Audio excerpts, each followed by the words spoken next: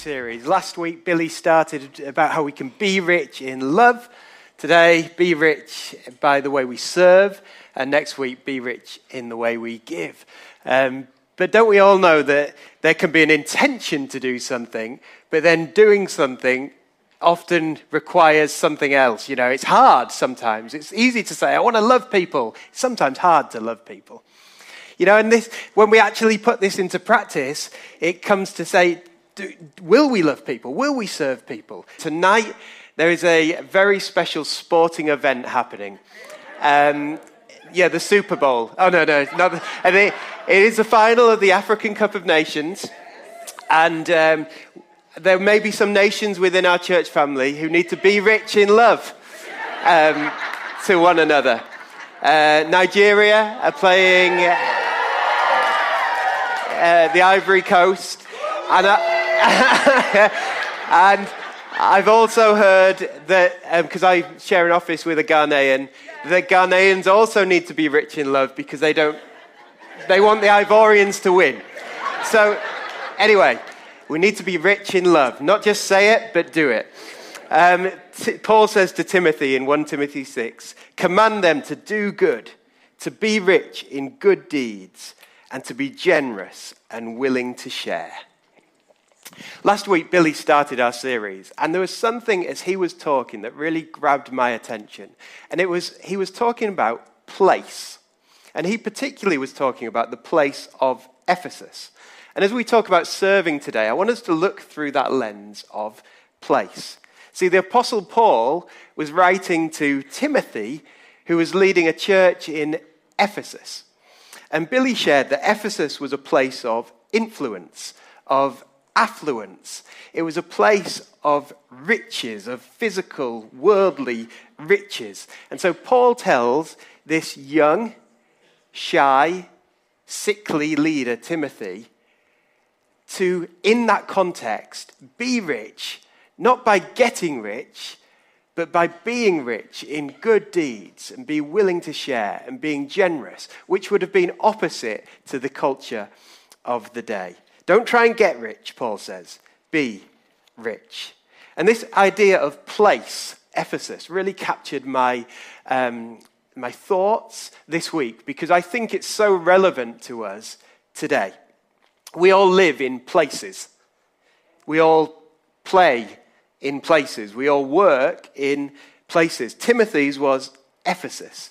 And so right at the beginning of today, I want you to think about the places that you live, work, and play. Where are your places? Because I believe God has placed you there. Where are your places? Where do you inhabit? Where do you move? Where does your time take you? Where are your places? Before we moved to Milton Keynes in 2020, we lived in a place in Essex called Brentwood. And Brentwood, I think a little bit like Ephesus, was known as being quite an affluent place. It was a commuter town into London, and there was a lot of wealth on show in Brentwood. It was a place where I really fit in there because, you know, things like The Only Way is Essex was filmed there, you know, really classy place. And Vicky had grown up there. I moved there. I felt called there to that place. And in 2010, 2 years after we got married, Vicky and I were going, this place is expensive. And we were looking about how we could build family and how we could maybe find somewhere to live in Brentwood. And we were looking to try and buy somewhere. We'd been renting for a while. And it was hard. It was looking at the prices, looking at what was available. And we were like, where do we start? But after lots of saving and some generosity from the bank of mum and dad, we were so chuffed to be able to be in a place where we put a deposit down on our house. And I remember that feeling of, wow, I never thought we'd be able to do this. And so we had a 2-bedroom masonette overlooking a dual carriageway. It was noisy, but it was home. And we were so happy in our first proper home together. Not long after that, the royal we, found out that we were having twins. And so this 2-bedroom maisonette that felt spacious, that was amazing, that was clean, welcomed 2 babies into it, nappies, bottles, toys, and then 22 months later, another child. And so we'd moved into this flat, just the 2 of us. And then 22 months later, there were 5 of us. And this thing that we'd been so content with, we were starting to get a bit like, oh, it's a bit small, isn't it? This thing we were so happy with, it was like, oh, we could do with something bigger and better. And so we devised ways to try and get rich so we could move up the housing ladder. And anyway, long story short, we were, through lots of generosity and miracles, we were able to eventually move to a house, a 3-bed ex-council terraced house. It was great. It was home. The kids grew up. But quickly we became discontent with that. Even though it had everything we'd put on our list of things we'd like. But at time, the house started showing signs of age. And as the kids got up, they got into friendship groups. And we found that, it seemed like everyone else that we knew, the parents of the other children, had so much money. You know, on Monday, their kids were doing swimming. On Tuesday, it was football. On Wednesday, it was dance. On Thursday, it was equestrian. And then they had these lavish kids' parties. And so this feeling, we'd been so content with this, kind of became a bit of discontent. And then we started looking at other people and going, oh, what if we had that? You know, comparison steals your joy. And actually, we had to, throughout that time, regularly, and being honest today, regularly come back to a place where we go, no, God provided this. God did this. God has always been faithful. We believe he will. And we had to check our hearts on numerous occasions because we so easily, and I believe we can so easily, fall into the trap that Paul is talking to Timothy about, of this get-rich mentality, this get mentality. Paul says it like this to Timothy: godliness with contentment is great gain. We brought nothing into this world, we can take nothing out. But if we've got food and clothing, we will be content. Those who want to get rich fall into temptation and a trap, and into many foolish and harmful desires. For the love of money is a root of all kinds of evil. Some people eager for money have wandered from the faith and pierced themselves with many griefs. Will we be a people who seek to get rich, hoard, build our own empires, or be rich with all that God has given us? Paul warns that the get-rich mentality is a trap. And I think if we've been around this for long enough, we kind of know it's a trap. We know that if we try and get more, there's always more to get. The finish line, the aim is always moving. You know, it really struck me this week as I dug into this passage, and I'm building a little bit on what Billy was saying last week. So some of this may seem like repetition. But Billy spoke a little bit about that really famous scripture, the love of money is the root of all kinds of evil. And the word for the love of money he was saying last week actually is this Greek word called philagoria. That's probably not very well pronounced. And really, a bit more than just the love of money, it's about coveting. It's about wanting what others have. It's about greed. It's about trying to get. The love of money is the root of all kinds of evil.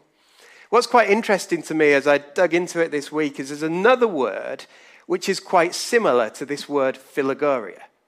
And you'll probably recognize it. It comes from the same root, and it's philanthropia. Okay, Greek word, philanthropia, where we get our word philanthropy. And philanthropy is associated with words like kindness and benevolence and generosity. But where the word philagoria, love of money, leads to coveting, getting, hoarding. Philanthropy, which actually just means the love of mankind or the love of people, leads to kindness, benevolence, giving, serving. And I thought that was a beautiful picture. Will we be a people who go after coveting or kindness?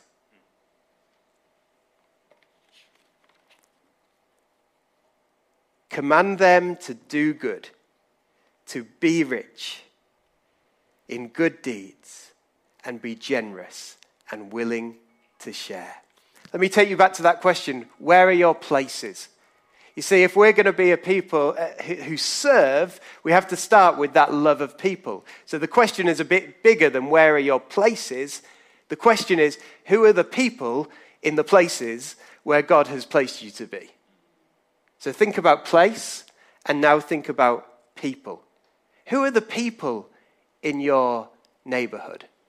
Who are the people in your work life? Who are the people in your social groups that God has placed you alongside, where you can be rich in good deeds in those places?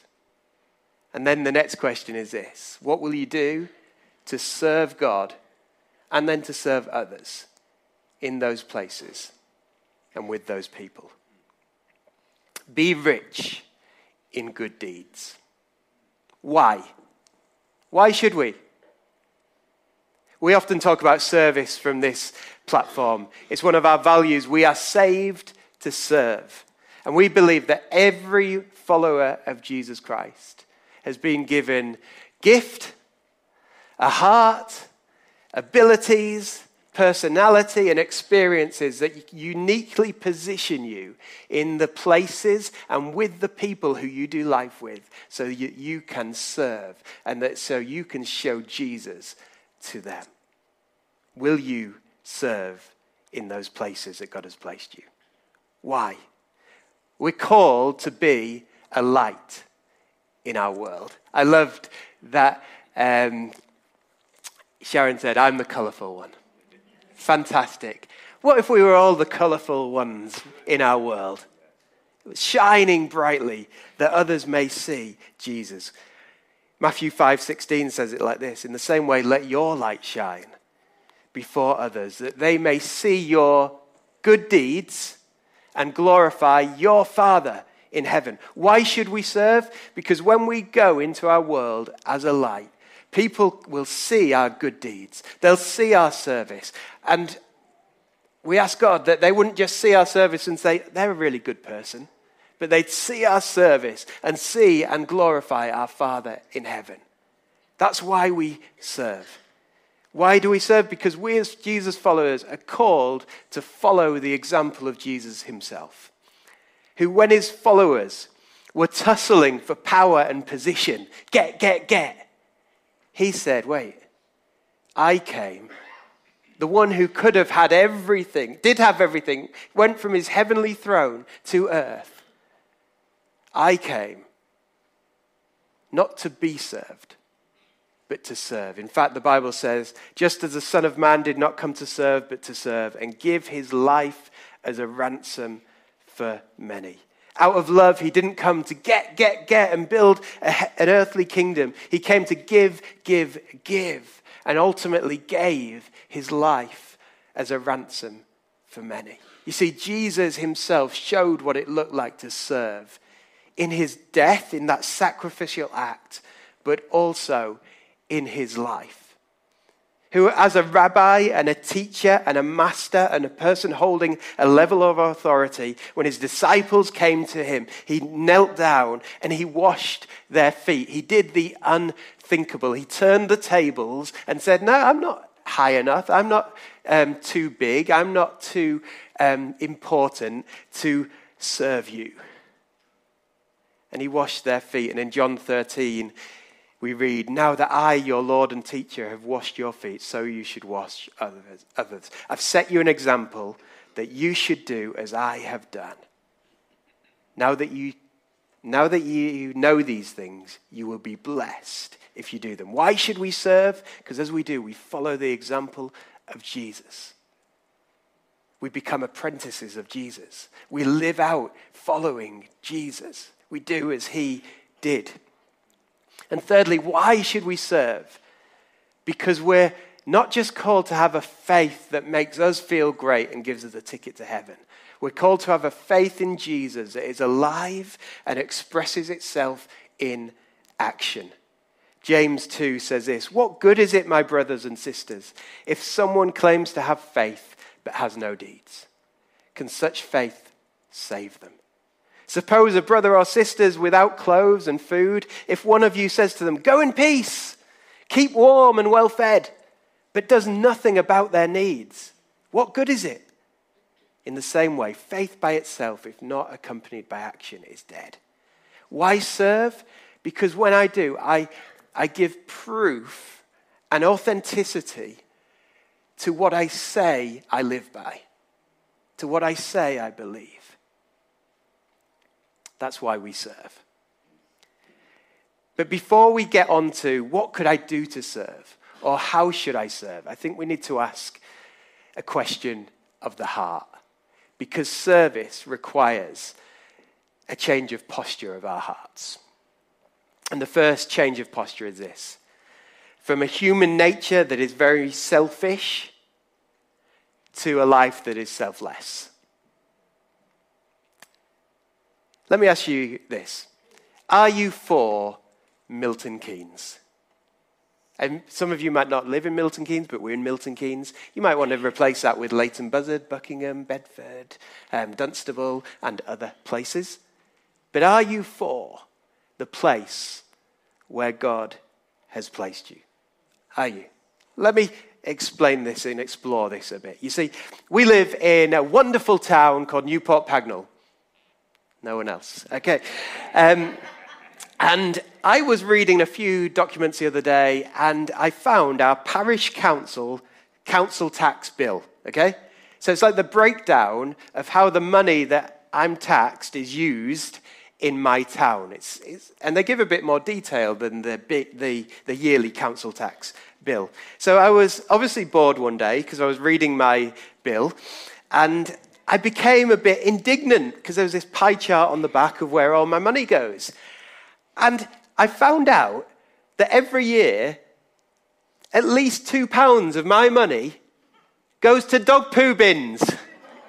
And I was like, why should I contribute to dog poo bins? Because I'm not an animal lover. I'm probably never going to have a dog. Why should I contribute to dog poo bins? Not only that, I found out I contribute £3.62 to the provision of a community website. £3 to allotments and over £5 to the provision of public toilets.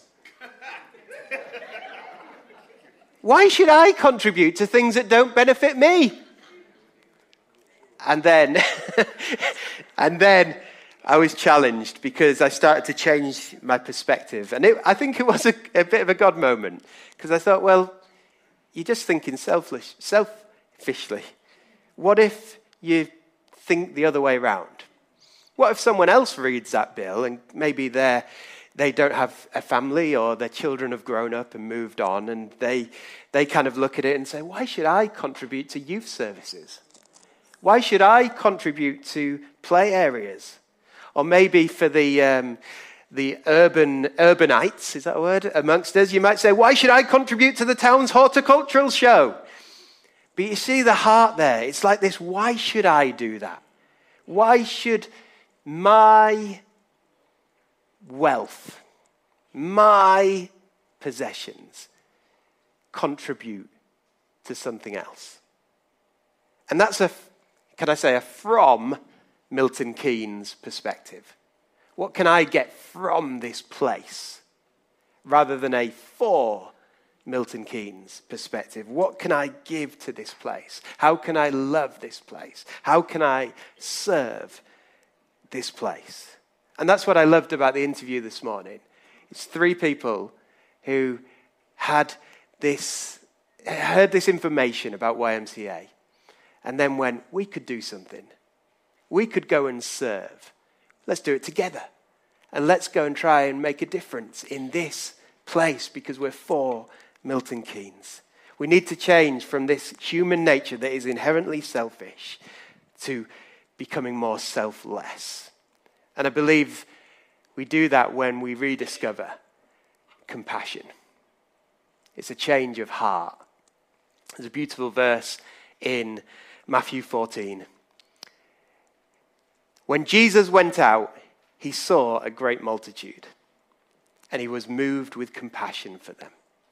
When you go out into Milton Keynes or wherever your places are, and you see people, are you moved with compassion for them? Because compassion moves us. Compassion stirs us to action. Compassion is this awareness, this maybe sympathy of the suffering, the needs, the difficulties of others, accompanied by a desire to alleviate, to help, to serve. So, are you for Milton Keynes? Are we as a church for Milton Keynes? Do we really believe that we can make a difference in our city by each one of us shining brightly, being colourful into our worlds? Do we believe it? Are we for the place that God has placed us in?